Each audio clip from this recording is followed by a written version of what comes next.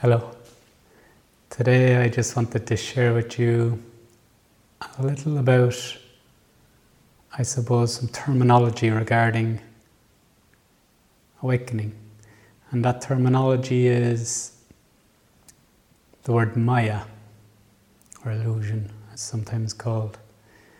And maybe to clarify that a little bit, or to broaden out the scope of it, to understand it, how it relates to specifically awakening and self-inquiry and neti-neti and the full embrace, as I call it, or embracing no other. So maybe we'll explore that a little bit, because I see some aspirants or students or adherents to non-duality can sometimes confuse or limit down these terms, and it corrals them somewhat, or gives them a little disdain for life. So maybe we can broaden that out a little bit.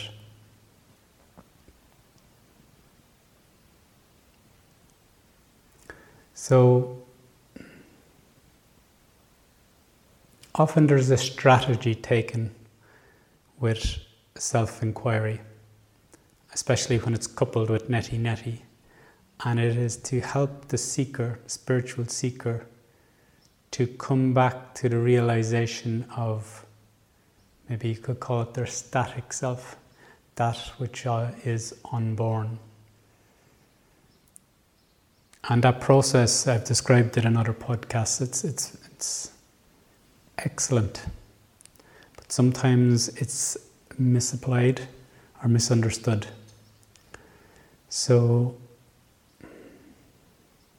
the neti-neti uses the approach that anything that I can perceive, sense, touch, taste, that is an object. And we try to track the perceiver, or the subject, who or what is witnessing this. We try to turn to face our own source, so to speak. So it's an orientation process. And in that we kind of disregard the objects. Okay, I'm not this couch, I'm not this camera. Okay, I'm not these sensations, I'm not this breath, I'm not these thoughts, sensations. And it brings us back to a quieter, the silent self.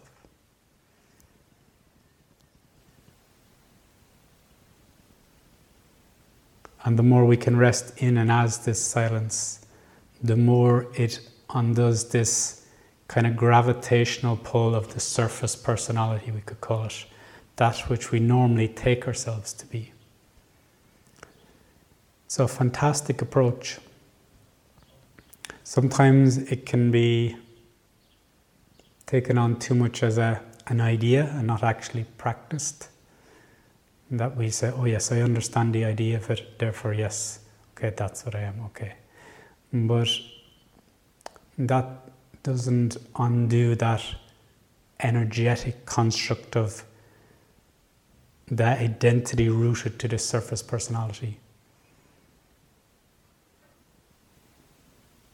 So a fantastic approach, but what we also may fail to see, and that is when that is actually realized, the static self or unborn nature, we say, the self alone is. And then there's this return of full embrace, and even this world is the self. So we start off with a kind of a rejection of the objects. And we say, okay, not this, not this, not this. And what can happen to some students or aspirants is that they come to a taste of this realization and they go, oh yes, the static self, this is it, this is what I am, and all the rest is illusion. And they discount it. They try to kind of hide out in the unborn, so to speak. There's no one to hide out, but it's an expression. And that kind of leaves one with a very delineated, you could say, dualism, because there's reality and illusion. we have failed to then really embrace everything as part of that oneness. The universe, the universal energy, which is often called Chit Shakti, is the conscious force of manifestation in this world. It too is the self. It too is the one. So what I've noticed with some people is that even before they've maybe fully open to that static self or the silent self, that realization, they have a kind of an intellectual understanding, and it can discount the world very quickly. That process of rejection is part of the teaching of self-inquiry. You kind of just say, no, not this. For this moment, I leave that. I'm investigating something else. I'm investigating what is this subjectivity. But sometimes I see that certain people can get a disdain or this kind of animosity towards the world, or a belittling of it, of this Chit Shakti, which is consciousness, the movement of consciousness manifesting. But this too is the self. This too is the one. So the world, we can label the world nearly as evil or Maya or temptress. It's like, it's fooling us. That's just enforcing our ideas on it. Really, what is limiting is our position. Where do we view from? What do we look as? Do we look from the surface personality and go, oh, the world is hurting me, they're suffering. I want done with it. I want up and out. I want to be, liberated into this unborn nature. But the self is one, and it includes this manifest world, so to speak. It is divine.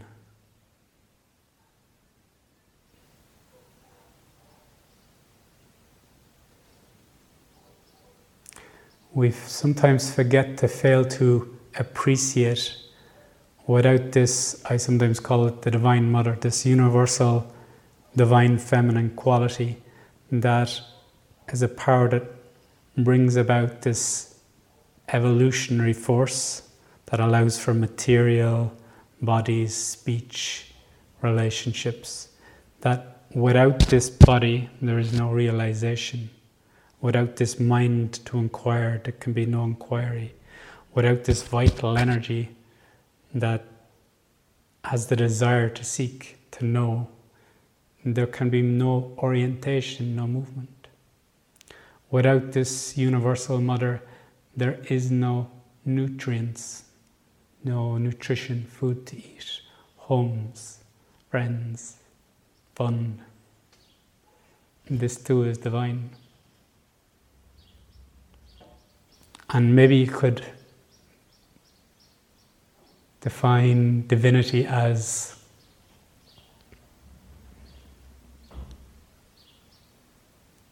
not adhering to any limited position or separation that said, this I am and this I'm not. And there is a very functional sense of individuality, that I'm here and I can move in the world. It gives me a sense of proportion and relation. But simultaneously, one can really see that one is consciousness. One moves in consciousness, as consciousness.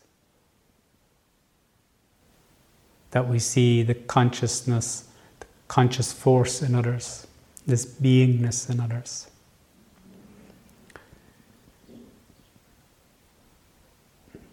You could say this beingness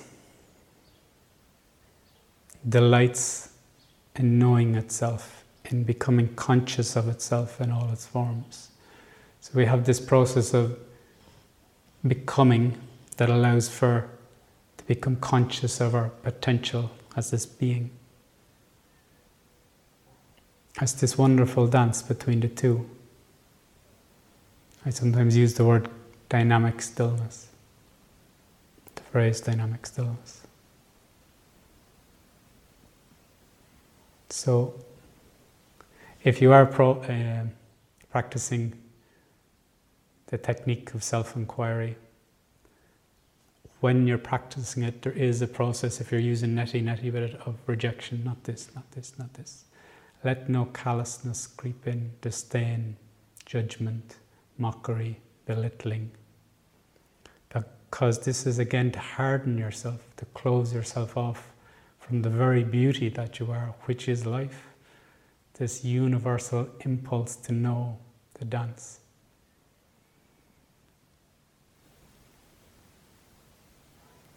And of course, when I use the term divine feminine, it's our nature as well.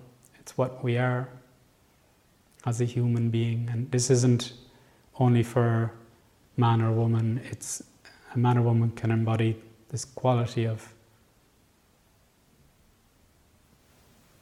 reverence for all life, you could say, maybe. A respect for that which we are in movement.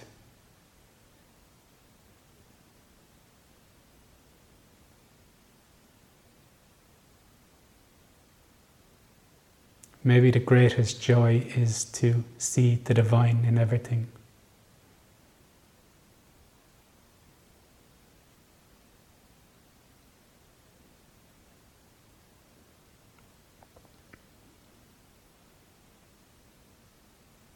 Sometimes there's a process that's very easily maybe to fall into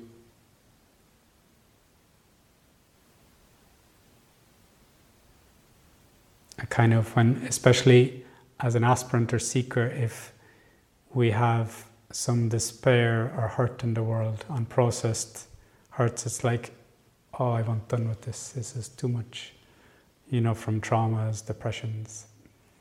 And this is part of life, that there's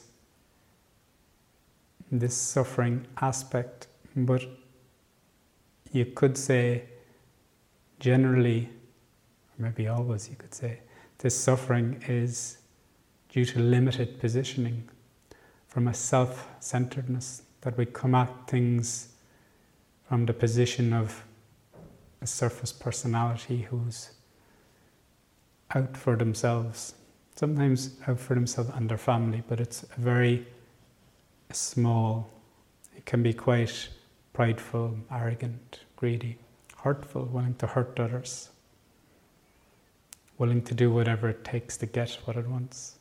So there's these qualities to it.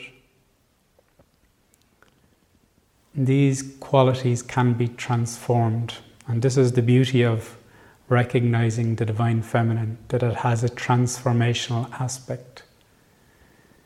Like we can realize this silent self, peaceful, calm, unperturbed.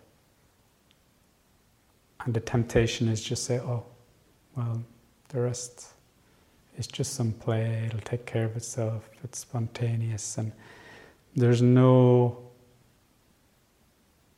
a fear of it, or a disdain. And really, if there's one, there's only one. And to embrace that too is an act of love and compassion, to bring everything on board.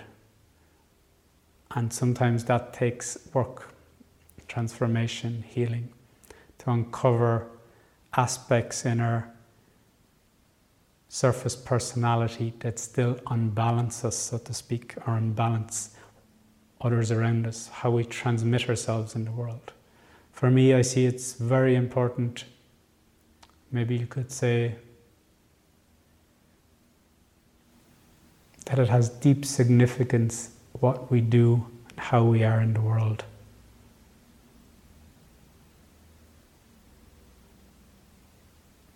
And how we treat each other.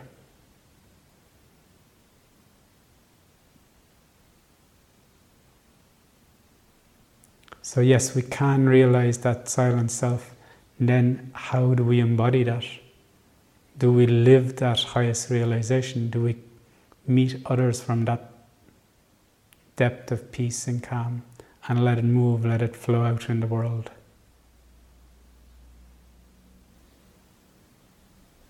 So then what I'm really talking about is a living realization.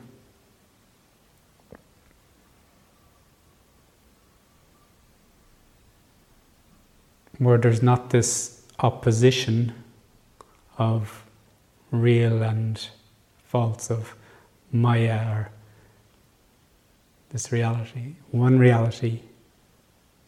oneself, even beyond the idea of oneness. Naturally, there is different poises of consciousness. There's a poise of consciousness where we can say, I'm an individual. There's a poise of consciousness to say, I'm everything. And then we can also say, I'm nothing. All true in a way. So we can be very fluidic, very at ease, very comfortable with all that we are. And to recognize even all that we are in manifestation is not all that we are, but it includes this too. So I hope that explains a little bit, and I hope to broaden that out in my teaching and offerings over the next while, because I see it as important, and maybe also to include a little bit about a deeper aspect of individuality, and that what you could call the evolving soul or divine presence within us, that which goes through successive births in a process of evolution, and how to let that emerge to guide us in really our unfolding as living divinity.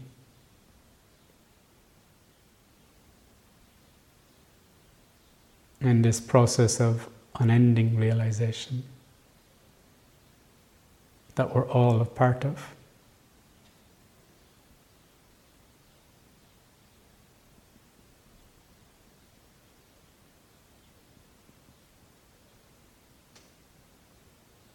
So thank you for taking some time to share with me and be with me, and I'll see you soon.